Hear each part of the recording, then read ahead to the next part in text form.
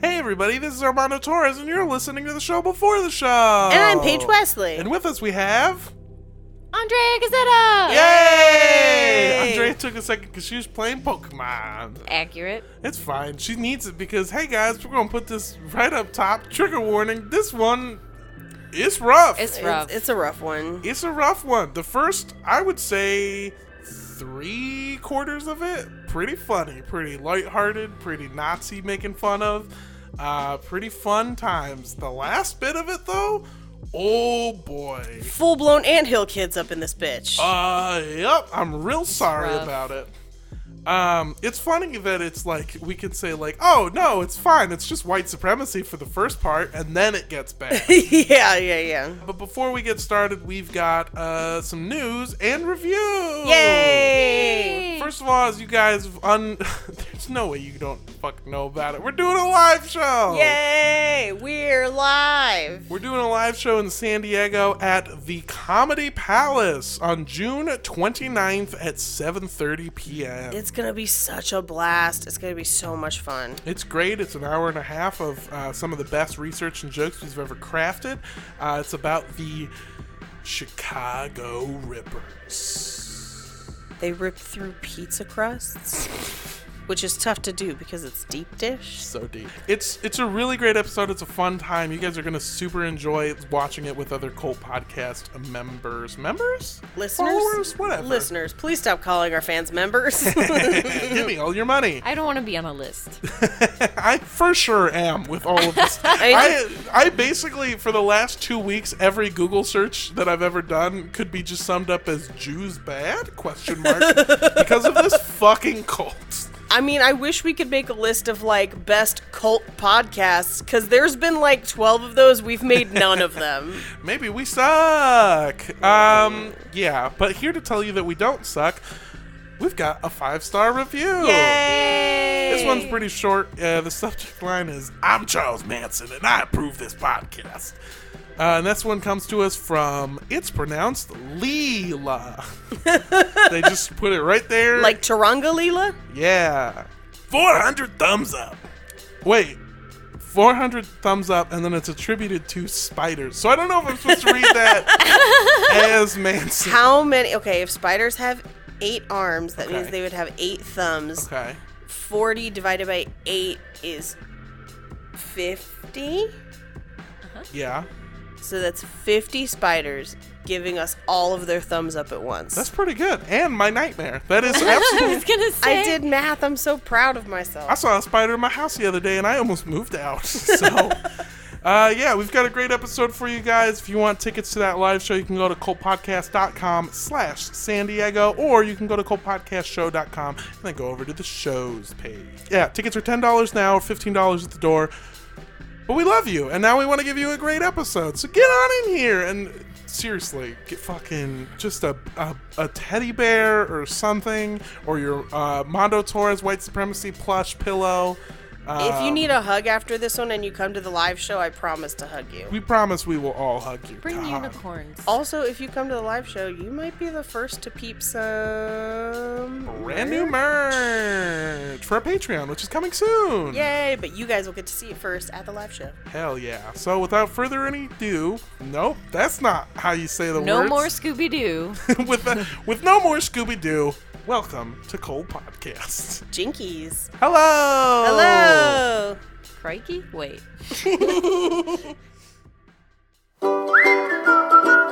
Don't drink the Kool-Aid. For the purposes of this podcast, we define a cult as organizations that rally behind an entity or leader who espouse beliefs outside the norm, Organizations that require physical or monetary sacrifice as a condition of membership. organizations in which the doctrines followed by the leaders are different than that of the followers, Organizations in which isolation is encouraged either by commune living or by a policy of disconnection from outside relationships. and organizations that actively recruit new members. All cults might have some or all of these traits, and as always, these are our opinions. Thank you for tuning into Cult Podcast. I'm Paige Wesley. And I'm Armando Torres. And with us we have... Andrea Gazzetta! Yay! and it's Armando's week again. Yes, it's my week again. We're doing the Compound Dwellers Part 2. Part 2. Yeah, so before we get into it, I just want to give the sources for this episode. They're pretty much the same, with the addition of one book that I bought 2 days ago called Evil Harvest: The True Story of Cult Murder in the American Homeland by Rod Colvin. I think Evil Harvest is the least menacing name for a book about true crime that I've ever heard in my entire life. Well, we don't got all this harvest. We got to cut it down before it goes bad. That corn? That's an evil harvest. That's evil corn. I That's mean, what do you bad think? corn. Children of the Corn is the evil harvest. Yeah, as soon as you said evil harvest, I just pictured a Halloween night in a tractor for some reason. A very sexy tractor. Or like the Wicker Man, because they're like killing people for the harvest. That's Hold kind up. of an evil harvest. Pin in the thing, real quick. Sexy tractor. Are you talking about a woman who's dressed as a sexy tractor? or are you talking about a tractor with a really scantily clad bikini on? No, we should be tractors for Halloween, but we'll be like sexy tractors. Like, I'm a skid loader. You're a backhoe because you're such a hoe. You're a backhoe because you did anal that one time and I found out about it. I might be the tractor, but I'm trying to get plowed tonight. Mr. Plow, that's the name. That name again is Mr. Plow. Anyway, Evil Harvest, the story of tractors getting plowed in American Homeland by Rod Colvin.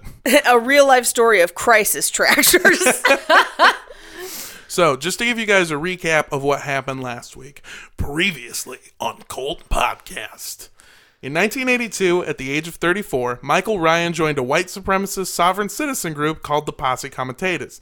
The Posse taught him that a battle between whites and non-whites would soon usher in the apocalypse. Yeah, it's called football and whites lose every time.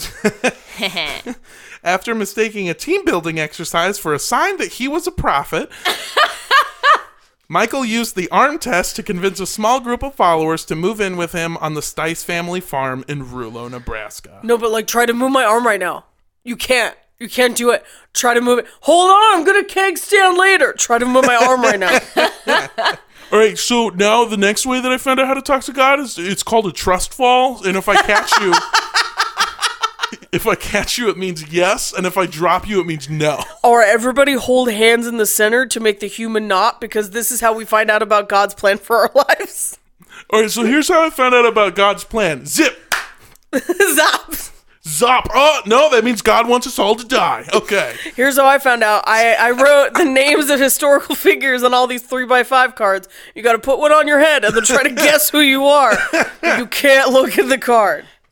God, we should start our own seminar. We just teach improv. It's fine. So, before we continue, we're going to have to take, like, sort of a small step back. We're going to start in 1983, and we're not going that far back, and I don't want you to get confused. In 1983, the same year Michael Ryan moved his followers onto the compound, a few events solidified his belief that the upcoming Great War between whites and non-whites was coming soon, and it all started with the manhunt for Gordon Kahl. On February 13th, 1983, U.S. Marshals tried to arrest Gordon Kahl as he and his family were leaving a Posse Comitatus meeting in North Dakota. Hanging out with other convicted felons was a violation of Gordon's parole. But when the marshals attempted to pull Gordon over, they found that he had more pressing parole violations to deal with. Gordon Kahl was very well armed. And I'm not talking like he was buff. How many do you have? 2? Or did he have a bunch of bear arms in the back? Sir, you're going to have to pull over? Pull over? What about this? Tickets to the gun show. This is all natural, baby. All I can see is Machamp Machamp from from Pokemon? Pokemon. He's got 6 arms. Yeah, I don't want to break your headcanon, but he's not like that. No. He's just a very skinny, scrawny piece of shit. So how Is he also in a Speedo, though? No. Damn it. How was he able to steal arms from all those bears? It's a Second Amendment right. The right to bear arms. 1, 2. 3? Who cares? As many bear arms as you want.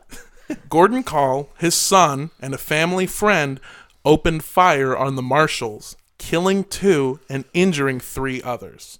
The Call family fled the scene and traveled north, but were cut off by law enforcement on the highway. Right there in the road, Gordon provoked a second shootout, killing even more men. After murdering his would-be arresters, Gordon Call left his dying son and friend behind to escape south to avoid capture. Whoa. Wow. What an asshole. Gordon's son was saved by doctors, but was immediately arrested afterwards and is still serving a life sentence in an Illinois prison. How old was his son at the His time? son, I couldn't find out an exact age, but based off of pictures, he looks like he's in his mid-20s. Okay, I was picturing like 12, like Carl from The Walking Dead, and I was just like, whoa. He just got his daddy's hat on. He's like, Carl! Just With Gordon on the run, a massive manhunt was organized to find him. After a few weeks, a tip came in that Gordon was hiding in a Posse Comitatus member's house in Arkansas. When a U.S. Marshal arrived at the home, Gordon Call popped out from behind a fridge, and both he and the Marshal fired shots simultaneously. The Marshal was fatally wounded after being shot in the heart. However, his shot struck Gordon Call directly in the head and killed him instantly. yes. The Marshal managed to make it to his cruiser before collapsing and gasping his final words, "I got him." Fuck. Gordon Call might not have lived to see the courtroom, but there's no doubt a judge would have ruled that the Marshal was shot through the heart, and you're to blame. You give whites a bad name. Fuck. I the whole time you were talking about that, I was like, this doesn't sound anything like the manhunt at Foo Bar, where they take everyone in the back and fluff them, and then take Polaroids of everyone's dicks and string them on a clothesline, and then people pick the winner. This guy would lose. I'm going to be honest with you. Ooh. Following- So he wasn't heavily armed? He may have been heavily armed, but he was weakly dicked. So he wasn't packing in the right place.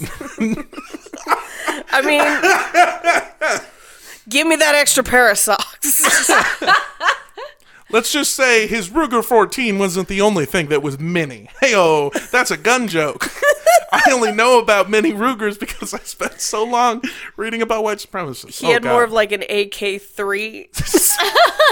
Following the initial two shootouts in North Dakota, James Wickstrom, the angrier, tinier, dancier version of Elton John, Hey, that's impossible. How is he dancier? he's just dancing around on stage being like, I don't like anyone that's not white. He doesn't have rhythm because he's a piece of shit. Oh, okay, I was gonna say, I I was like, was that purposeful? Yeah, or, yeah, okay, yeah. okay. I thought he didn't have rhythm because he was white, I assumed. Yeah. Okay, that makes sense. Goodbye, everyone brown. You can't live in our compound. We're going to have to make an album called That's What I Call Cult Music.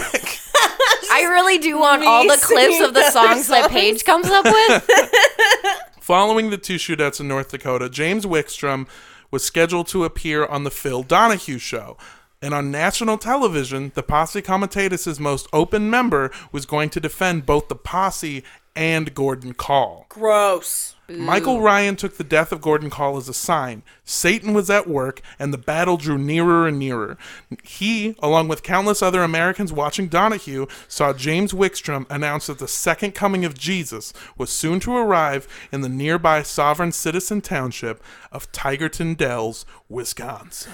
Honey, Satan wants to keep this bazooka out of my hands, and I cannot let that happen. I cannot abide the devil. Yes, I will take extra bullets. So this is worth noting because Andrea is currently trying to Google Tigerton Dells, Wisconsin to see if she grew up near there. Tigerton Dells is a township, which is basically the evolution of a compound, a sovereign citizen township that he created. Oh, okay. So it's My not... God, it's north of Green Bay. It might as well not exist. So it's Canada? Oh, actually, it's near my mom's hometown. Oh, okay. When we left Michael Ryan last, he was moving on to the Stice farm after its foreclosure in 1983. Along with Michael, his wife Ruth, and their 3 children was a small group of dedicated followers. Firstly, there was the former owners of the Stice farm, Rick Stice and his 3 children. After losing his wife to Hodgkin's lymphoma and his farm to the bank, Rick had nowhere to go and nothing to live for, so he joined Michael on the compound to help him with his mission. I mean, to be fair, why not at that point? I mean, there's the a whites- thousand. There's 1,000 reasons why, and white supremacy is definitely number one. But, like, also, if your whole family died, like, Yeah. I could 100% see someone being like, yeah, we might as well move on to a compound. Especially because last week what we talked about was after his wife died, he really just, like, the only community he found Yeah. was the posse. Yeah. Secondly was James Haverkamp's family. James was Michael's first devoted follower who indoctrinated his family into the Christian identity movement over Christmas with propaganda tape he got from Michael. He, along with his mother and father and sister Cheryl, moved onto the compound too. Cheryl Gibson, his James Haverkamp's sister, was the woman who became convinced through the arm test that her marriage to her husband Lester Gibson wasn't authorized under the eyes of Yahweh.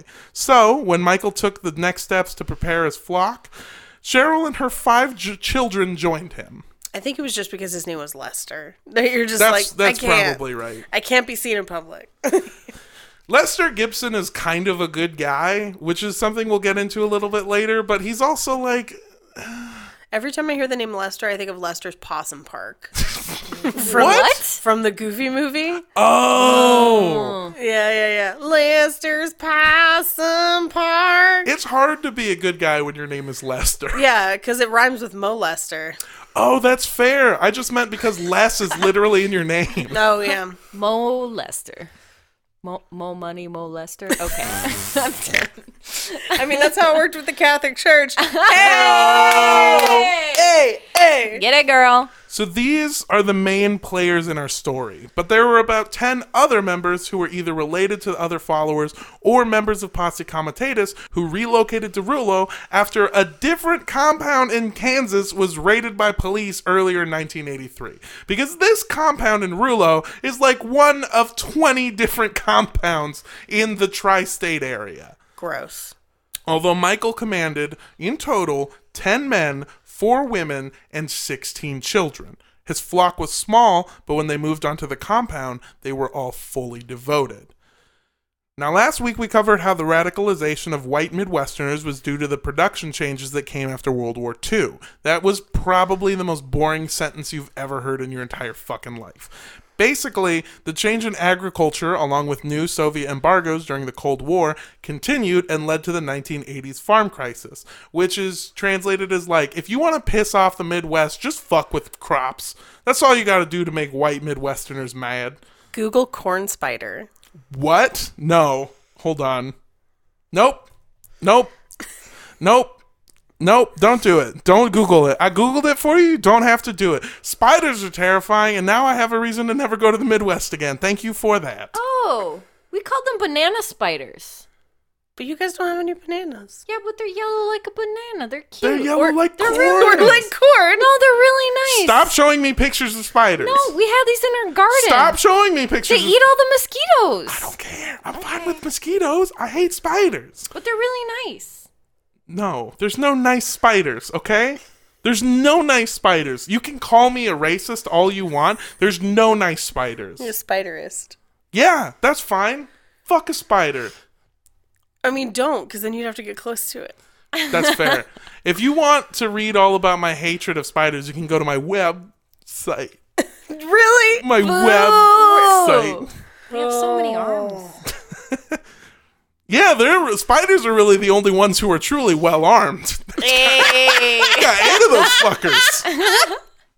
All right, anyway. But while this may have led farmers to the sovereign citizen movement, the whole driving force behind compounds like the one in Rulo was the promise of war. Because at the time, 80% of the Posse Comitatus were veterans of either World War II, the Korean War, or the Vietnam War. Terrifying. Cool. So just like PTSD, mix it in there a little bit. Yo, we got the right to bear arms, not bear ears, fuckers.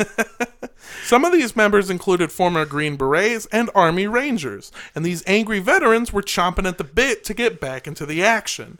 So after James Wickstrom's appearance on Donahue and his following guest spot on The Larry King Show, the racist rocket man James Wickstrom held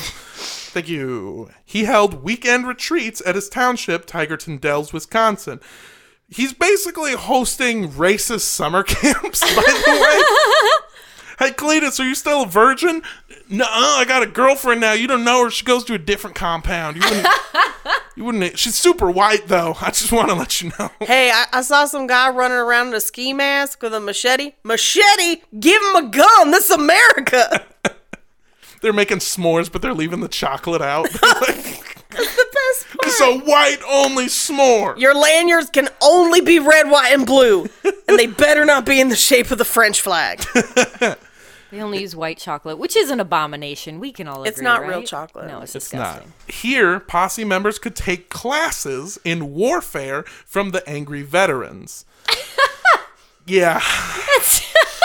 Back in my day, we had to dodge the mustard gas. They don't use it anymore, but try throwing these rocks. Psst, psst. James, I'm thinking about cutting third period bomb making. You down? Nah, man, nah. I got latrine digging after that.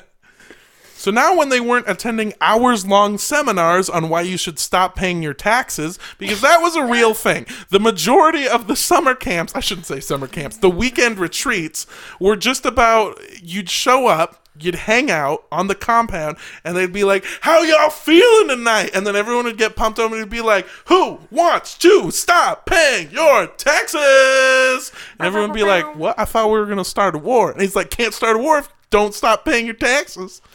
Which, like, if you enjoy driving on roads and shit, Yeah. pay your damn taxes. Oh, for sure.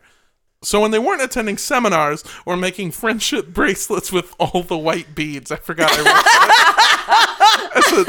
That's a gift from 12 a.m. Mondo to you guys. Just like weaving swastikas into their friendship bracelets. This is a hate shit bracelet. You're welcome. Friendship, but only white friendship. They make those God's eyes, but with the arms turned. They're like crooked. They're swastika God's eyes crafting. Oh, racist crafting is so sad. So posse members started learning the tactics of guerrilla warfare. They learned how to make homemade tear gas and bombs and how to demoralize and harass the enemy. They basically just went, hey, Vietnam, nice ass. And how to pull off highly organized kill missions. In the tail end of 1983, right after moving onto the compound, Michael Ryan and two of his devoted followers, James Haverkamp and Rick Stice, attended one of these weekend retreats. James and Rick had seen the tapes. They'd even met James Wickstrom before, but seeing the organized posse prepping for war made them super sure that Michael was right. Haverkamp summer camp. Now I truly Haverkamp. Yeah! This is what I was born for! I have her camp. I have her coffee. Haverkamp, I hardly know her, camp. Nope.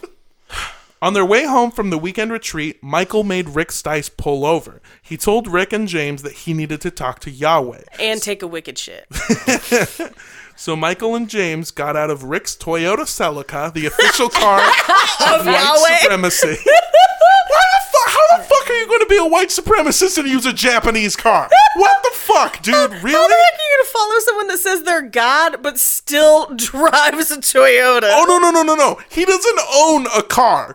So he's just getting rides in his friend's Toyota Celica. You know, these Japanese cars ride so light it's like you're walking on water. God damn it. Michael grabbed James's arm and asked Yahweh 2 questions. Yahweh, Heavenly Father, is there something you want me to tell these men? James's arm stood straight up. Yahweh, Heavenly Father, shall I tell them your plans for me? And again, the arm stood straight up. And the men got back into the car, and he told his men the good news. And you know when Michael said he had plans, James's arm wasn't the only thing that was standing straight up. Bam! White supremacist boners! Please write this Yahweh? fanfiction. Yahweh, should I get regular beef jerky or teriyaki? Yahweh, do they have hot Cheetos at the next stop? Yahweh, is it number 1 or number 2? More effective than the arm test would have been those the fortune tellers from school. Do you remember? Yahweh, should I take over the world? 1, 2, 3, 4. 1, 2, 3, 4. Oh, she likes me, guys. That's not what I asked, but I love it. Yahweh, will I kiss Brandon at lunch? Michael told his disciples that he had recently been embodied by the spirit of the Archangel Michael, the warring angel of God. That's true. and the Spirit had shown Michael his future. The end times were coming, and Michael Ryan would lead the Battle of Armageddon, for he was the leader of a new tribe of Israel. Also, the upcoming rest stop only has Pringles, so we might want to go to the one after. Dun, dun, dun, dun, dun, dun, dun, dun.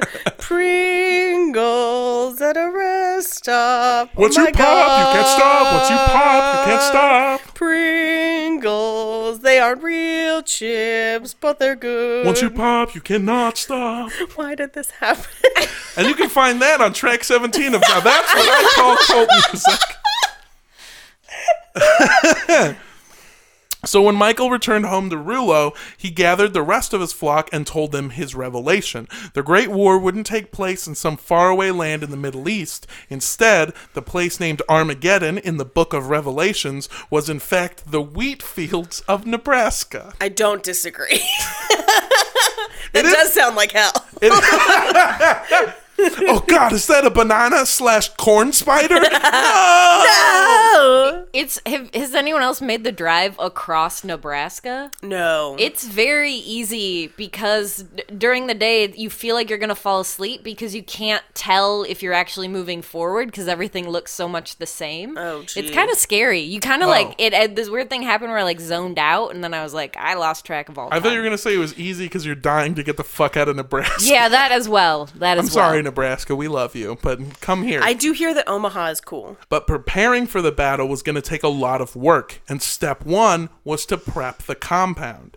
And prepping meant that they needed money. However, since the Haverkamps left their feed farm, and the only profitable part of the Stice farm was the now discontinued pig raising, the compound was completely unprofitable. But Michael had a very clever solution. These monster can nunchucks ain't gonna make themselves. Michael called it night work. So check this out. Here's the plan. We're all going to get jobs at the Arco. I'm going to go first, and then you can use me as a reference, and then we'll just get a bunch of jobs. No, so their plan was a hustle, a night hustle. Yeah. So check this out. We will all ride for Uber, all right? So I don't have a car, so I'm going to need to borrow somebody's Toyota Celica. Look, here's the thing. It's not my main gig. I'm just doing it till the Lord comes, and it really pays off in religious and heavenly dividends. Yeah, Yahweh bless you. My name is Michael Ryan. I'm your Postmates. Did you order this again? Okay. I saw you ordered chocolate. I switched that to white chocolate just because that's what I do, brother. Anyway, no, he called it night work, although most of us know it by its other name, which is stealing. Oh, great. Oh, yeah. So he's a dirty, rotten pig thief. Yeah, dirty, rotten, no good, pig-stealing grandfather, which is from the movie Holes. Mm-hmm. Shout out to Holes. I call it out a lot. It's a great film and also book.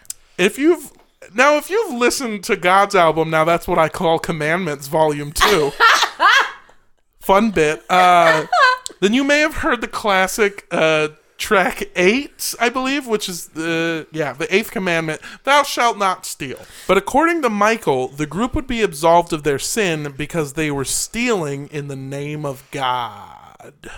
I'm stealing in the name of Ted. Well, you do you then. I'm sorry, what's your name? It's Ted. I'm gone! And then you just run away. By the way, if you're a shoplifter listening to this podcast, that's the best way to get out of loss prevention. Sir, we know that you have socks stuffed inside of your pants. No, I'm stealing it for God! Ha-cha! My sister saw the best one where she watched a lady try to steal a ham at the grocery store, and she had tucked it between her legs and was trying to waddle out of the store, and then it fell right as she got to the exit, and she was like, "Who threw this ham at me?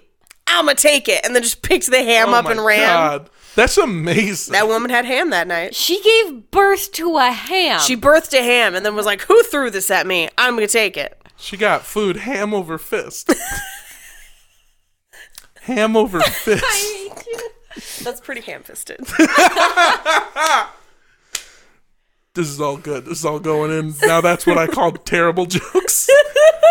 Volume 69. All right, so the night work operations were actually incredibly effective.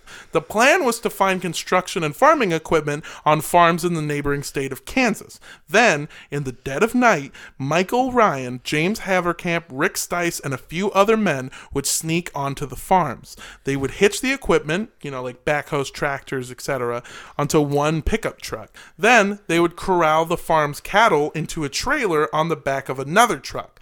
The equipment would be used to fortify the compound, and then, along with the stolen cattle, it'd be sold to buy weapons and supplies. Which, this is a serious crime, because the only thing that these people hold more dear than the county sheriff, is a cow. We've learned this over and over. Sovereign citizens, they respect the county sheriff and then the almighty Betsy. That's what it is. They're really mooching off their neighbors in Kansas. The thing that really bothers me about this is just that, they could steal from corporations, but instead they're stealing from other farmers who are going through a recession. Yeah, and the other thing, too, is farmers living in the Midwest are oftentimes really trusting of everyone, because why are you going to steal from your neighbor? And they're really milking that trust. Yeah. So this is, I want to move into a bit of a speculation zone. So during the night work, the men used military tactics that they learned from the Tigerton Dells Summer Camp 1985. Barrel roll. Look, I brought my t-shirt. Anyway. So Camp Tigerton Dells, we hold you in our hearts, and when we think about you, we buy a lot of guns. I want to see a movie with Tigerton Dells where they have a prank war with a neighboring white supremacist camp. So they worked in pairs, they dressed in full camouflage, and each of them was armed with a loaded pistol, 90 rounds of ammunition, and the instructions: never be taken alive. I didn't realize they made corn camouflage. One of my favorite things ever is whenever Jake sees someone in camo, he'll pretend not to see them, no matter where we are. That makes me so happy. Yeah. So funny. We used to do that in high school, where someone would wear camouflage pants, and we'd be like, "Oh my god, what happened to your legs?" Everything from their attire down to crossing state lines was highly organized. But as we learned from last week, Michael Ryan is one stupid motherfucker. So I think that some of the things the trainers at Tigerton Dells were teaching went far beyond just military tactics. As any true crime fan knows, prior to the 90s, really, serial killers and career criminals could get away with crimes easier because they crossed state lines where jurisdictions didn't cross over. So every time we see one of these posse assholes commit a crime, their first fucking instinct is to immediately head across the state line. Gordon Call did it after murdering law enforcement agents, and now Michael Ryan is doing it in his night work. I think the posse was training a whole new group of terrorist cells that would stir up enough anger to actually cause the fucking war that they were predicting. That's my thought process. Yeah, I agree. That's that sounds, fucking smart and terrifying. Yeah, because it's one of those things where criminals at the time, they would do it on accident, but these guys are intentionally Gordon Call's, after he killed those marshals, his first thought was gotta go to Arkansas, gotta get as far away as possible from the state of North Dakota. What degree do you think being part of actual wars and having that sort of PTSD feeling of something could go wrong at any moment, constantly at you, could contribute to creating an enemy when there isn't one? I think it has a lot to do with that. I think that a lot of these veterans of the time, who, especially in the Vietnam War, were fighting a war against guerrilla tactics, which is not normally how war went down for historically, and not what they were trained for. So they were truly on edge at all times. Yeah. And now you're coming back into society and you don't really know what to do with yourself. But you feel like there could be an enemy. Of course. So you make an enemy. And I think a lot of these people, they came back to a world that was different, and they didn't know, there was no face to be angry at. Really, honestly, truly, these people have a reason to be mad at the government, because the Cold War meant we had Soviet embargoes, which means that we couldn't trade agriculture and produce abroad to countries like we used to. So we had a huge like overstock of crops, which meant that these farmers weren't making any money. So this war that they didn't even want to fight was literally causing them to come back and then just be poor, and they didn't know how to be mad at the government properly. So they went to meetings where people were like, we hate the government too. And they're like, well, what do we do? And they're like, well, first step is to admit that the government is run by Jews. So I think it really does go hand in hand. I think there's a lot of reasons why like certain veterans, maybe not certain veterans, that's probably the wrong term, but the panic mentality can attribute to like finding an enemy when there isn't an enemy. Right. Exactly. Yeah, because I mean that thinking about like why are they just making up these enemies, and then you mention how many of them are veterans, it makes sense. But then what's the deal with that lady and her husband and the dude? You know what I mean? Like there are definitely people where you're just like, how did you get sucked into this? I mean, farmers are angry. Farmers are angry because they're not selling crops, and they don't know who to blame. There is really no one to blame. It's just like a faceless, nameless blame. So when they're told that this is part of a long-standing Zionist conspiracy to take down the white man, they go feels like oh. an answer. Yeah, they're like, oh, now I know who to be mad at because now I have a reason. I would say never discount boredom. Yeah, boredom for is sure. a huge motivator. That's why we need more nightclubs in cornfields. I'm just thinking of, I mean, of the people on my Facebook feed who believe crazy shit, most of them are kind of adrift in their lives. Yeah. They're at a point in life where they have uncertainty and they may not have a confidence in themselves. And I think it's always a lot easier to believe that there's a conspiracy against you than that maybe the problem is you. For sure. So, getting back into it, the night work allowed Michael to build his compound out of the old Stice family farm. He built barracks for the men, an armory, and several points where the living quarters could be defended in a gunfight if needed. Jeez. And speaking of guns, after they sold off their stolen equipment and cattle, the group was able to afford several $1,000 worth of guns and ammunition. And I mean, almost an unfathomable amount to us. At one point, they went to Michael's old house and they found a stockpile of $7,000 worth of bullets. And that was Just bullets. Yeah, that was like maybe 5% of the bullets they owned. Wow. They had a fuck ton of money tied up in guns. In all, they had about 60 weapons, and they had guns hidden in the walls, behind the TV, even in Michael's old house in Whiting, Kansas. Imagine that episode of MTV Cribs, by the way. Just like, yo, what's up, MTV? This is my crib. I got guns in the ceiling. I got guns in the sink. You see that cereal box that's for Pop's cereal? That's a little joke. It's guns. It's just guns in there. Pop, pop. And this is where the magic happens. These are the bullets. So step 1 was complete, and just in time too. Step 1. Get a bunch of guns. Step 2. You hide all of those guns. Step 3. You hide those guns from me. And I'm trying to remember how the rest of that song goes. Now that's what I call cold music. It's available for $17.99 plus shipping and handling. I'm just picturing that he had like a Scrooge McDuck pile of bullets. And he's diving. He's diving in and out of it. That's fucking hilarious. Step 1 was complete, and just in time too, because in Michael Ryan's mind, the Zionist occupation government was closing in on his Posse Comitatus buddies.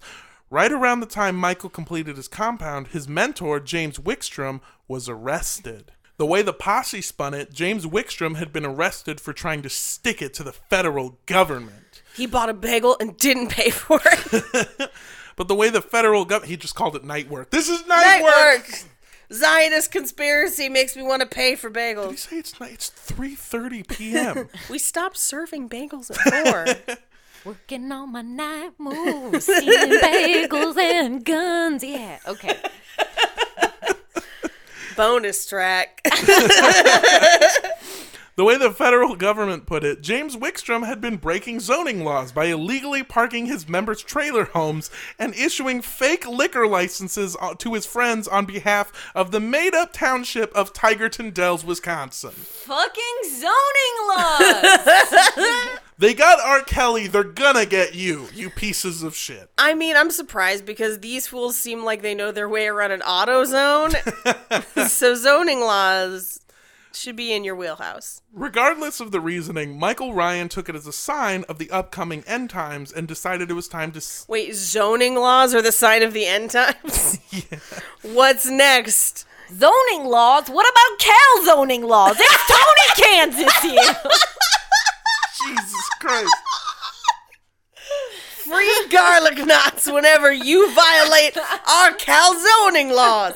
Our Cal zones are so affordable, it's crazy. Hey, come on Bread. down to Tony Kansas. If you want a free pizza, use promo code The End Is Near. The end is beer for a free pitcher. Oh my God. Let's open a pizza place, guys. call it Fuck this Tony Kansas. podcast. Let's open a Okay, I'm pizza fucking... place. I'm gone. I'm buying the pizza place. We order pizza every time we record. We could just have a pizza place. Regardless of the reasoning, Michael took it as a sign of the upcoming end times and decided it was time to kick it into high gear with step 2. Train the compound dwellers for battle. So Michael knew he had to prepare his ragtag group of sovereign citizens to lead the 12,000 troops that would fight for him during the Great War. So he began to train them using a mix of different methods. He began teaching the tactics he had learned from the former Green Berets in Tigerton Dells. However, as we've already covered, Michael wasn't the world's greatest student. So a lot of his lessons consisted of camo face painting It is camp. and shooting guns wildly into the nearby fields. I want a clown. I want a clown face. Yeah, what kind of- Put a star on my cheek. What kind of alternate reality type fucking carnival is this? I mean, nothing is more camp than a bunch of sweaty men together painting their faces. I want a unicorn. I can't do that. Do you want Desert Storm camouflage? I want the hot pink camouflage from the John Deere fleece blankets at Walmart. Oh my God, it's not a carnival. They only respect the authority of the county fair. Corn dogs, Fuck yeah. funnel cakes, and painted faces with the face paint. Painted faces, paint your faces. Well, this has been a roller coaster of emotion. This whole camp, I just imagine, have you ever seen like little kids doing what they think war is? Like my brother had guns, not real ones, like fake plastic ones, and his friends would come over and they would wear camo and they go play in the forest. Where and they it's make like, the gun sounds. yeah. And then it's like a fight. It's like, no, I shot you. No, I dodged it. Like that's the whole thing. Lightning bolt! Lightning bolt! No, I have a shield and it defends me from all No, bullets. my bullets are no faster than your shield. I And have then a you like bulletproof fight. vest. That's just a traffic vest, Derek. And then it's just them rolling in the dirt, like, oh, I dodged it, and they did not. Like, they're just dirty, sweaty, and clearly visible. Dirty, Sweaty, and Clearly Visible should be the name of this group, by the way. Dirty, sweaty, clearly visible. The compound store. Okay, so in an attempt to get his followers pumped up, he would pack his men into the living room of the main house on the compound and make everyone smoke a bunch of weed. And then listen to jock jams. Pretty close, because when they Y'all were, heard Freebird? Freebird's my anthem. I have been through a breakup. he would get his troops nice and high, and then he would force them to watch sermons on tape that he got from the posse commentators. Oh, see, I was picturing that he was going to be like, let's all listen to Kiss, y'all. You know how much we love face painting. Just like, wanna rock and roll with wine. And not everybody. Yeah. But Michael knew what his soon-to-be soldiers really needed was a training video. But where on earth was he going to find a training video that would teach a group of Midwesterners to fight an invading government force? Well, the next thing Michael spent his stolen cow money on was multiple trips to the theater to watch the 1984 film Red Dawn. Get the fuck out. Okay, so I'm so sorry. It's okay. I was like I was like, what's that movie? Wolverines? Because that's exactly Yep. these people. Yes. If you're unfamiliar with Red Dawn, it is a movie about a group of teenagers in Midwestern America who defend their town from invading Soviet forces. Give me your arm. I need to ask Yahweh if I want butter on my popcorn or not. But he used it as a training video. And when I say multiple, they watched this movie at least, minimum, as a group, 14 times. Wow. The most I've ever seen a movie in theaters was I saw Inglourious Bastards, I think 7 times. Damn. I love that movie. It's a good a movie. great I've watched movie. it several times. After a few months, Michael had his followers thinking and acting like soldiers. They were always armed. They would regularly patrol the outskirts of the compound looking for Jewish spies. And even the children were prepared for war as they would run around the compound yelling, Wolverines! Wolverines! That's not a bit. That's what they did. They would yell Wolverines. And Michael was like, we're not Wolverines. We're Posse Comitatus. And they'd be like, Wolverines. Wolverines are way cooler than possums. I've definitely yelled Wolverines just in the middle of like a scavenger hunt or some shit. I used to yell it while riding my bike. After about a year of living on the compound, Michael's flock was ready for Armageddon. The only problem was that Armageddon was fucking not coming. Michael had promised. That's probably not the only thing not coming on the compound. By the way, Michael had promised the end times, but so far the group had just been getting high and watching Red Dawn, which honestly sounds like a fucking great. dream. That sounds real That fun. sounds fucking dope. In addition to the group not seeing any real progress towards the end of the world, they were watching what looked like the end of the Posse Comitatus. Michael's mentor, James Wickstrom, had been convicted and sentenced to jail time, and other compounds like Michael's were being raided and shut down basically every week. I get shut down. And I open up again. You're never gonna keep me down. I get the. Yep. Michael Ryan was a talker. He's the dude that makes up outlandish stories to impress people because his life is fucking boring. That's the kind of guy we see time and time again when we cover these sovereign citizen movements. And one of the reasons Michael garnered so much respect from his followers and his friends in the posse was because he was part of the 80% that were veterans. Although, Michael completely left out the part about how he never saw actual combat. According to Michael, he was a bloodthirsty killer in Vietnam who went on to work with the CIA. Michael said his work with the agency, which mostly involved assassinations, by the way, had to be kept so secret that the reason there was no record for it was because his military records in Fort Bragg had, fucking fitting title, had to be burned, and they set his age back 4 years to cover up his role in secret military operations. Wow. You wouldn't know about my military operations. They went to a different country. She's in Canada, but she's definitely real. Yeah, so that was his story. They were like, if you ever need to look it up, you can't because my operations are so secret that the CIA had to burn them. Also, again, according to Michael, his murderous work had not stopped. He bragged about still being on the payroll and carrying out CIA assassinations on a weekly basis.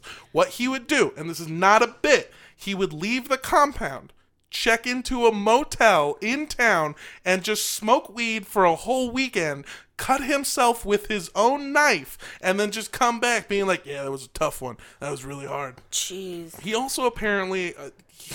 he told everyone that he had mafia connections and that he had Yeah, he's from Tony, Kansas. that he had mafia hitmen who would kill anyone if he made the call. You know the famous corn mafia of Nebraska? They cornered the ethanol market. They corned. Cornered. Ah. The only thing Michael talked more about than killing was pussy. Yay! Never seen one. Michael Ryan talked about pussy 24/7. How much he loved it, how much he'd had, how good he was around it. Michael bragged about being a sex god who could dick down pussy once and have it addicted to him. And by the way, I'm not a scientist, but there is a direct correlation between how much you talk about pussy and how less it's likely that you've ever made anyone come ever in your life. True. Accurate. Michael used fear to keep the women and children in line. and admiration to keep his men loyal to him. Basically, the women and children were like, I think he's going to kill me. And the men were like, I heard he fucks, dude. You know how much he talks about pussy? He must know one. Yeah, sometimes I pet it, I give it a bath, I clean its litter box. Oh, I love pussy. Cats! Why have I been calling it pussy this whole time? I'm a cat. Anyway, of course, the more they realize that Michael's arm test may not have been a real way to talk to God, No, really? What? and that the posse was crumbling outside of their compound, they started to doubt that anything the man who called himself the Archangel said was true. So Michael Ryan decided it was time to stop waiting for Armageddon and skip to step 3, forming his own kingdom. Michael assigned ranks to his new tribe of Israel. He appointed himself as the king of Israel and his oldest son, the 15-year-old Dennis Ryan, as the prince of Israel. He named Rick Stice and James Haverkamp as his high priests. However, he had a new name for the 4 women in his tribe, the queens of Israel. And he was the king of queens of Israel. Ruh-roh. Oh, God, he kind of does look like Kevin James. Fuck. What, really? Yeah, he's just this big fucking fat guy. Well, I guess now he has at the end he had a beard. But, all right, anyway. The queens consisted of Ruth Ryan, Michael's actual wife, Maxine Haverkamp, James's mom, Yikes. Cheryl Gibson, James's sister, and Lisa Stice, James's other sister, but also Rick Stice's new wife. Ooh. So essentially, after Rick lost his wife and he moved onto the compound, the only people he had any connection with were other people on the compound. And he met there Lisa, who is James Haverkamp's little sister. And they kind of fell in love with each other and they got married to each other. And Michael was not very happy about that. So he separated the men and women and called Rick's new wife his queen of Israel. Ooh. It shouldn't come as a surprise that no one was happy with Michael insinuating that he now had 4 wives, but no one was angrier than his new high priest, Rick. Last week, we covered the tragic story of how Rick lost his wife to the alternative medicine used by Posse Comitatus. But now, he was losing his new wife to a man he thought was a prophet. But Michael had a strict rule for his tribe. Don't think, don't question, just believe.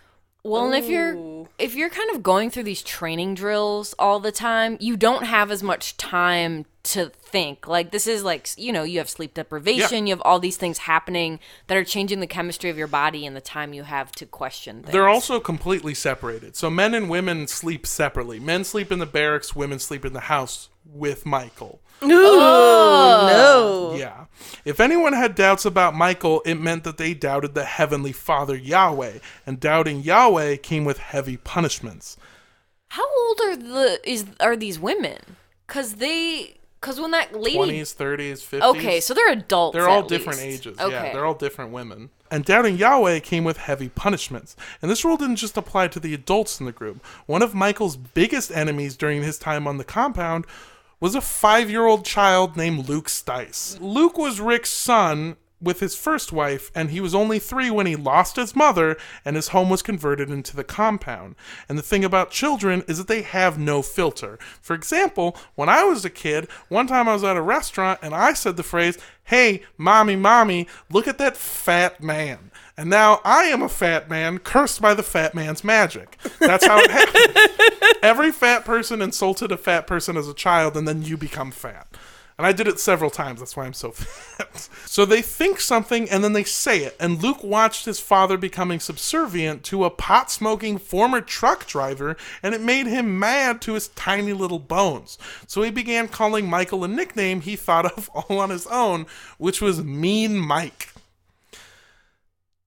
Well, Mean Mike wouldn't abide by his nickname. So instead of making a change and trying to become a better and more compassionate leader, he began punishing a 5-year-old child for being scared. Michael began calling Luke a dog and a mongrel, and when they would cross paths, he would shove or kick Luke out of the way. And if anyone did anything to try and stop Michael, they would be charged with days of fasting and repentance. Once, when Luke said he didn't believe in Yahweh, Michael filled a tub with ice-cold water and repeatedly dunked the boy's head in the water, bringing him up just before he drowned. He did this until Luke admitted that Yahweh was real. Luke, a 5-year-old boy. Afterwards, Michael used a magic marker to write 666 on Luke's forehead, and he told all of his followers that Luke was in cahoots with Satan. But Michael wasn't the only one with a temper and a god complex. His oldest son, Dennis, the Prince of Israel, began lording over his subjects just like his dad did. And one day, while Dennis was practicing shooting with another member, 26-year-old James Thim, which I'm sorry so many people are named James in this story. It's the 80s. It was the Midwest. Half the population is named James. Dennis had missed an easy shot, and James Thim was mocking him for it. And out of anger, Dennis began pointing his rifle at James and told him he could kill him if he wanted to. And then, on accident, the rifle went off, and Dennis shot James in the face. Oh my God. Shit, Cheney style. Luckily, the bullet went right through James's cheek, and he survived.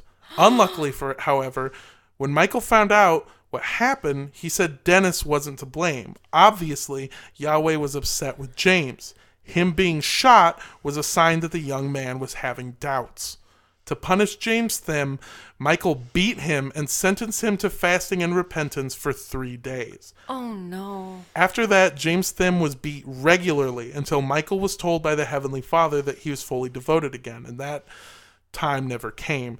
James became weaker and weaker each time, and over the course of a few weeks, he became thin and gaunt, like he was dying of some disease. Everyone on the compound lived in constant fear of the prophet turned tyrant. They feared that Michael was going to kill one of them, and soon Michael did just that. In March of 1985, after berating James Thim, Michael was heading out of the main house of the compound, but little Luke Stice stood in the hallway. Michael shoved Luke so hard that the 5-year-old flew backwards and hit his head on a bookcase. The boy, bleeding from his head wound, passed out immediately. Michael took the boy and locked him up in the room. When Rick Stice begged to take his son to the hospital, Michael told him that it wasn't Yahweh's will. Rick tried to get Luke, and as a punishment, Michael chained Rick to the porch overnight.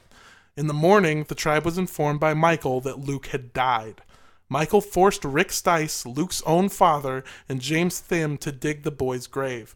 Michael stood over the two men and laughed the whole time. Oh my God. After the death of Luke Stice, Michael Ryan's punishments came more frequently and without provocation. He was no longer trying to get his followers to believe that Yahweh was leading them to war. He was a sadistic fuck who enjoyed lording over his subjects. Rick Stice was regularly chained to the porch and forced to do all of the chores on the compound. James Thim was subjected to regular beatings, and when Michael wanted to be entertained, he'd force James to have sex with a goat. Oh my God. The goat was so regularly abused that when reporters came to the farm later, they said the goat would rub up against all of the men's thighs. Michael's sadistic torment of James Thim continued until April of 1985. When the tribe was eating a wild turkey they caught for dinner, Michael noticed the bird tasted weird. Using the arm test, Michael learned from Yahweh that James, who was fasting and therefore not allowed to eat, had poisoned the meat. This is... I don't think I need to say this, but he definitely didn't do it. Right, the bird was right. just probably bad. To punish James, Michael chained him up in the old hog shed, beat him, sodomized him with the handle of a shovel, Oh my God. shot off all of his fingers with his pistol, and then instead of killing James Thim quickly or with any sort of dignity, the 6'2", 235-pound Michael Ryan began stomping on James' chest until his ribcage caved in and the man died of internal bleeding. Oh my God. The body of James Thim was buried next to the hog shed he died in, and if anyone asked, Michael instructed James Thim had moved to Texas. So far, we've covered some of the most horrifying crimes that we've ever had to cover on the show. But how did the compound come to an end? The other compounds set up public roadblocks, and they interfered with locals' daily lives. But the Rouleau compound was relatively self-contained. We'll remember the story of Cheryl Gibson. 3 years ago, in 1982, she left her husband Lester and took her children, and he hadn't seen any of them since. But Lester was a really good dad, and worried for the safety of his children, who he knew were living somewhere with a big dumb racist, he started looking for Cheryl Gibson. The day after Cheryl left town with his children, Lester went to the sheriff's office to report them missing. Unfortunately, Cheryl had told her family that she was leaving Lester, so initially there was nothing the law could do. But Lester did not give up easily. Lester went to Whiting, Kansas, where Michael Ryan lived, but he just found Michael's old house abandoned. He did some asking around and found out that Michael had been calling Cheryl his new wife. The only problem was that Ruth was still Michael's wife. So after relaying to the sheriff in Kansas that Michael may or may not have been guilty of polygamy, the sheriff gave Lester the names of the men who helped Cheryl move in the dead of the night, as the strange activities had been reported to the police. The vehicles on the Gibson property that night belonged to Rick Stice and James Thim of the small town of Rouleau, Nebraska. Lester visited Rouleau and went to the sheriff's office. He gave the sheriff the names of the late-night movers, and instantly the sheriff knew who the men were. The men lived on a compound on the outskirts of town, and reports from neighbors were coming in of automatic weapons being fired and the menacing military-style patrols threatening the neighboring farms. Unfortunately, the lawmen didn't have a reason to visit the farm. Until now, because for the past several weeks, Cheryl Gibson had been denying Lester visitation. This, in addition to taking the children to a new state without the court's permission, meant that she was breaking the law. Local sheriffs began visiting the Rouleau compound, which may have been what was heightening Michael Ryan's paranoia. Every time the law enforcement officers came, he ordered Cheryl Gibson and her children to hide. But Lester wasn't betting it all on one horse. He got in contact with a cult deprogrammer from California named Ted Patrick. Ted Patrick had a lot of experience with locating and helping deprogram members of another cult popping up all over the U.S. at the time, the Moonies. Oh, hey. Oh, wow. So Ted helped Lester report his children as missing, and the search officially began. Because of Lester and Ted's dedication, the Rouleau compound was under constant surveillance. Police, reporters, people who were connected with Lester's story began watching the compound at all hours of the day. And because of the constant supervision and dealing with the punishments of increasingly unhinged Michael Ryan, the compound dwellers were getting exhausted. So exhausted that they couldn't focus on their work, whether it be daytime or night work. During an operation to steal a sprayer, James Haverkamp and another of Michael's followers were pulled over and arrested for theft. They had failed their orders to be never taken alive. Police, sheriffs, and U.S. Marshals made their way to the compound on Rouleau, too many to take in a firefight, even if all of Michael's men weren't already in custody, dead, or chained to the porch. And when law enforcement officers raided the home, the compound dwellers were forced to give up peacefully.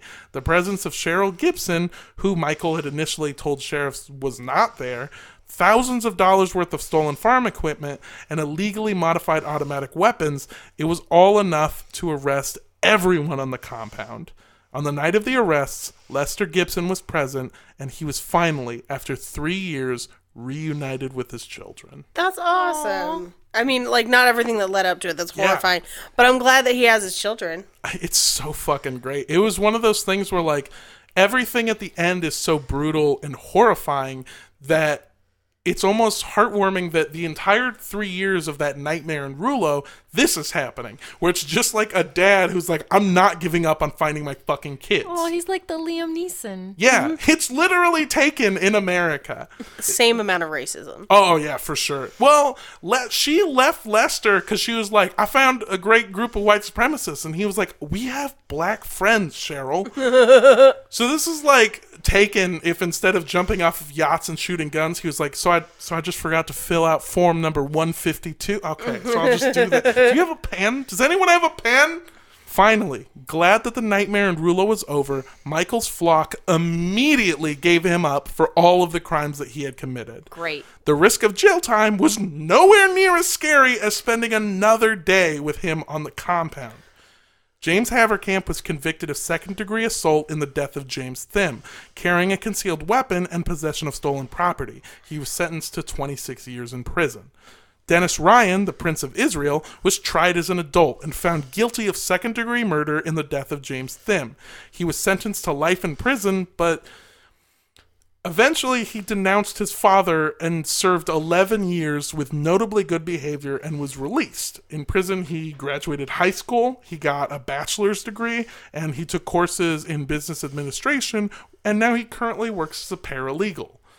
So he basically was like, from the ages of 12 to 15, my dad taught me every day that everyone that wasn't white was evil. And I believed him because he said that the war was coming. But after we got arrested, I realized that there was no war coming. And in prison, he met people that weren't white, and he got along with them. So he totally reformed himself in 11 years and came out a pretty well-reformed member of society. Nice. Rick Stice received a 6-month jail sentence, 18 months of house arrest, and 5 years probation on theft charges for stealing cattle. After completing his sentence, he moved to Missouri while his children went into the custody of the Nebraska Social Services. In 1992, he was allowed custody of his youngest daughter. Cheryl Gibson underwent formal deprogramming and reunited with her husband Lester. Charges against her for kidnapping of her and Lester's children were dropped. In 1999, though, they divorced again. That's fair. Although, Saw that one coming, yeah. Although hopefully this time it was over something other than white supremacy. Yeah. Well, it's really hard. Like, the whole forgive and forget thing is like, it's really hard to forget that you, like, cheated on me and stole our children and joined a cult. It's like, It's also 1999, so it's probably like, you don't hate Mexicans enough. You know, it's probably just changing with the times. Michael Ryan was convicted of a multitude of different crimes, including the murder of Luke Stice and James Thim. He was sentenced to death on September 12th, 1985. And while he never denounced his beliefs denounced him. His mentor, James Wickstrom, told reporters that Michael Ryan did not speak for Yahweh and that his actions were disgusting. James Wickstrom, by the way, gave this report from his own prison cell.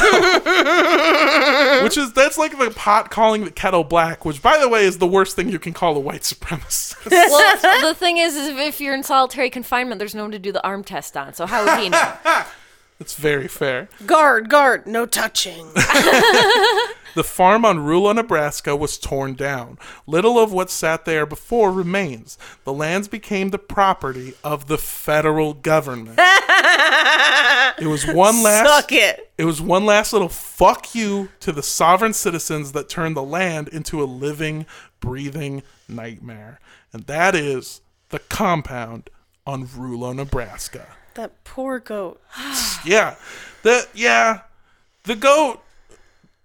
Oh man, I was gonna say the goat got fucked on that one, but that is not an appropriate thing to say. It wasn't even a joke. It was also the murders. It's all horrifying, but I'm glad that Lester's kids got out. I think murder is always hard, but these ones were so incredibly sadistic, and especially the sadistic abuse of a child is just deeply upsetting. This one feels like the American version of Anthill Kids. Like I was gonna say you weren't here for Anthill Kids. No, I wasn't.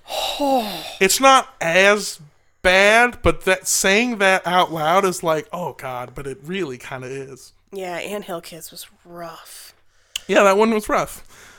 Man. So we got a question a while back about whether or not researching cults affects our psyche or gives us or our mental health in ways. And I kind of wanted to take a second to debrief by talking about this, because Andrea and I talked about it before. There's episodes like this one where there's such intense violence, but the other thing to remember is that every single person involved, whether they be the aggressors or the victims, literally would hate me because of the color of my skin. So it's like, not only do I have to put myself in a place of understanding their fucking racist ass thoughts, but I also have to sympathize with them even still, and also just read. I read a book today and yesterday that was 352 pages of great detail, and I kind of skimmed past some of the great detail in the murders because I didn't want to dwell on it anymore, because it kind of hurts. A kind of part of you dies when you research like this. Yeah, I've only done 2 episodes, and I only did incels, but spending a month researching an organization and reading words every day that talk about how horrible women are, it made me really upset, and it also made me take things that men said to me more personally, because you're reading and you're internalizing all of this hatred for you just because of what you are, and it gets into your spirit. Like it made me really sad. Armando can tell you I was a lot more emotional that month, and I was like more like, we do stand up and there is misogyny in stand up, like a lot of it, like all the time. Yeah. And it makes it even harder when you realize that there are like incel comics, and it makes you so much less tolerant of their bullshit when you realize like you literally just hate me for existing and you think I'm less than you, and that is really hurtful, you know? I have to actively restrain myself from getting in Facebook fights with people all day long, because it frustrated me before, but more than anything now, it frustrates me when people blindly believe something that is easily proved false. It is so frustrating. Oh, 100%, yeah. Question shit all the time. Do research, we do. Yeah. Well, Yeah, mostly Armando and Paige. I'm the stupidest motherfucker I know, and even I do the research. Come on. Yeah, stuff like, oh God, the president more than anything drives me crazy, where he'll say something on the news and I'm like, that's not true. Like, we could prove it's not true right this second. Like, he is a cult leader, and I can't, it drives me insane every day. Yeah. I hate him. Come at me, FBI. I don't give a shit. I think they're on your side on this one. Yeah, you're probably right on that. What are your thoughts as far as like your mental health when you dive into groups like this? Either groups that kind of hate you, or groups that just like of extreme violence and like dark shit. To be honest, one of the hardest ones in a long time was the Larry Ray one. Was that the Alaska one? No, that was tough too. But no, the Larry Ray one where they were just like normal kids, and then 3 of them have just fucking disappeared.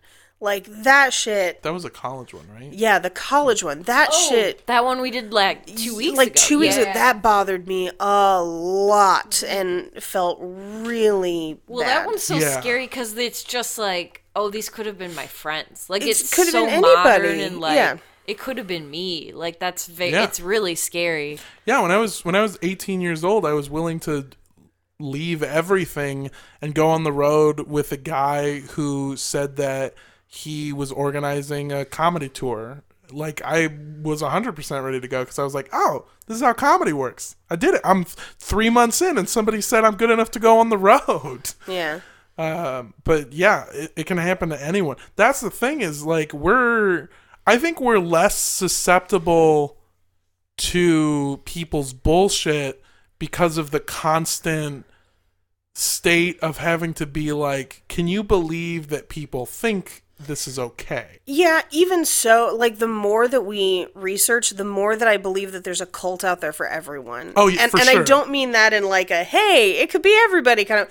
I mean that in like, regardless of who you are, or how tough you think you are, or how smart, or, you know, in like how much you think that you won't fall for bullshit, there is one for everybody. There will be a group, or even just a person, because that's the thing. It doesn't always have to start as a group.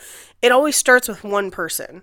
Yeah. And there can be that one person that just speaks to you in a way that makes you stop questioning what you know to be true. Well, I think we've all, like, I've definitely been in relationships where my partner's version of the truth, once I step away, is not what's happening. Yeah. Everyone's had those friendships where you look back and you're like, why did I take that? Yeah. Why did I let that person talk to me or treat me like that when I know that I am better? I should not have to. And like relationships too. I feel like domestic violence and cults go hand in hand. I feel like they're very much the same monster. And I feel like for me, some of the scariest cults are the ones where it is like one person, because I feel like that's how they get people. You have like an existing relationship with somebody, and then it just turns into a nightmare. And before you know it, your life as you knew it is gone. Yeah. Two points, really. The first one is like, to your extent of like everyone can fall for cults. Like, a lot of times we see people fall into cults who have just had something traumatic happen to them. Yeah, they're in a tough spot. Yeah, like Rick Stice, almost exactly. He was like, I lost his wife. He didn't even really believe in the shit. He was just like, this is the only community I have. Well, like even in that Larry Ray episode, that one Yeah. guy that was like, I had nowhere to live in New York, and that's how I joined a cult. I needed an apartment. Yeah. Yeah. And then the other thing too is like some cults start out as like great movements. Like we've said it time and time again. Jonestown, the Great People's, intentions. People's Temple was great at the beginning. At the beginning, it was real good. Yeah, if you're on the beginning of the ride, it's awesome, but then it's tough to get off. Yeah, and the more you give, that's the thing. It's all about little give-ins. You know what I Yeah, mean? it's little compromises. It's really just a abusive relationship at the scale of a community. Yeah, it's a macro. It's an abusive relationship on a macro scale, and you start making small compromises. And once you've made those small ones, larger ones don't seem so big because you've already made small ones, and gradually you find yourself in a place where you no longer have any control. What's the investment fallacy? What's that called? Where like, oh, I've put this much time into this thing. Oh, Yeah. If you've invested a certain amount of time or X into a thing, you're going to see it through.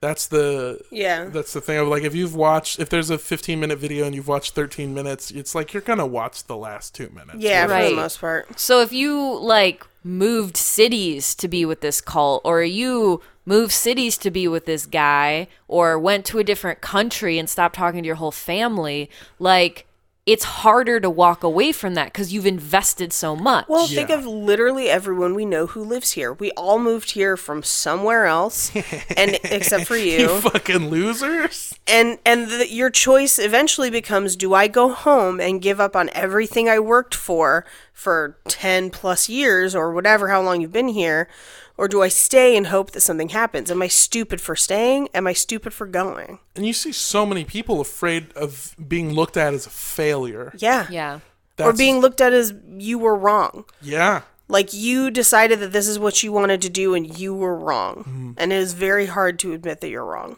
Yeah. Well, I don't have a funny joke for it this week. It seems almost inappropriate, but Open Skies Trading Company is a great company that sells products like t-shirts, posters, as well as dog collars and other accessories. And one of the coolest things that they do is for every purchase you make, they will donate $1 to the National Parks Foundation. Maybe if we get enough dollars, we can make the Rulo compound a national park and just put a big goat statue on it and just one for goat. Come on. All for one and one for goat. No, that was bad. Anyway, so yeah, Open Skies Trading Company. They're on OpenSkiesTradingCompany.com. You can also find them on Facebook and Instagram at Open Skies Trading Co. That's Open Skies Trading Co. If you want to send me things to make me feel better, Mostly corn dogs, hot dogs, cheeses, meat sticks. That's what he likes. if you know an LA-based face painter that will paint my face for free, all of our face. I'm right here. I'm right here. Oh yeah, do it with lead-based paint for me, No. please, and thank What? you. If you want to kill me, no, shouldn't say that. If you want to paint my face or other things, you can follow me online on Instagram. Should I leave? Instagram and Twitter at Mondo Does Stuff. That's MANDO Does Stuff. You can also find all my show dates on MondoDoesStuff.com.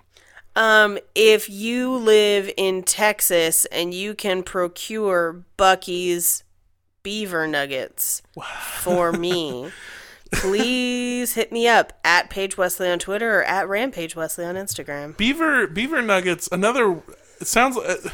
It sounds like beaver nuggets could also be said as vagina balls. I gladly, if they taste the same, I'll eat your vagina balls. I don't give a shit. Don't isolate that audio, please. What? Oh, I let feel me- like Roast Battle could use that. There we go. If you want to be my Pokemon friend, No, that's how it starts. This is a cult. if you want to add me on Pokemon Go and you want to see the shiny Milotic, I can't say it. I've only read it. That I just evolved that I'm really excited about.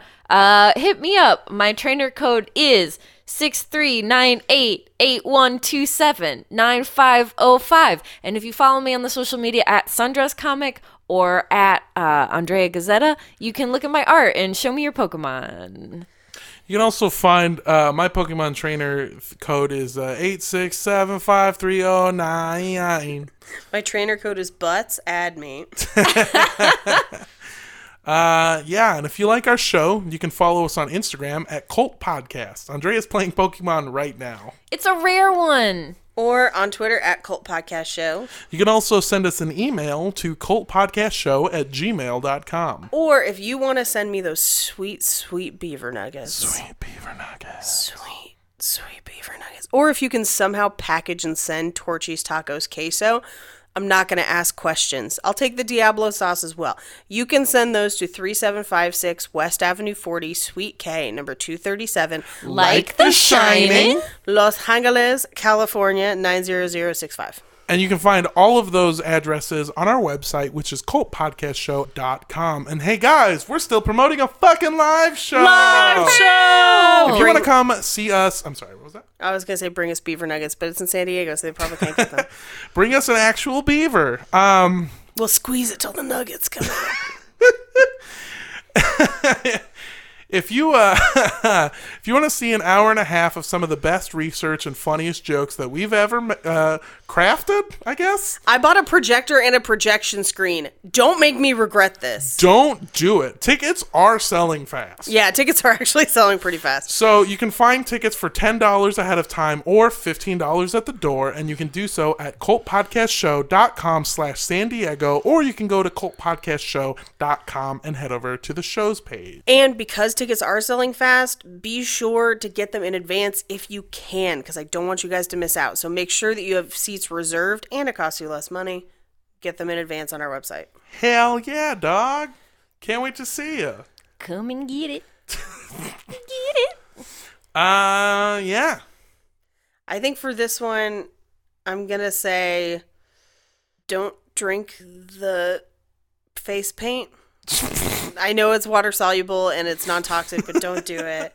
Don't drink paint. And don't drink the Kool-Aid. Bye. Bye. No, I already did. No. No.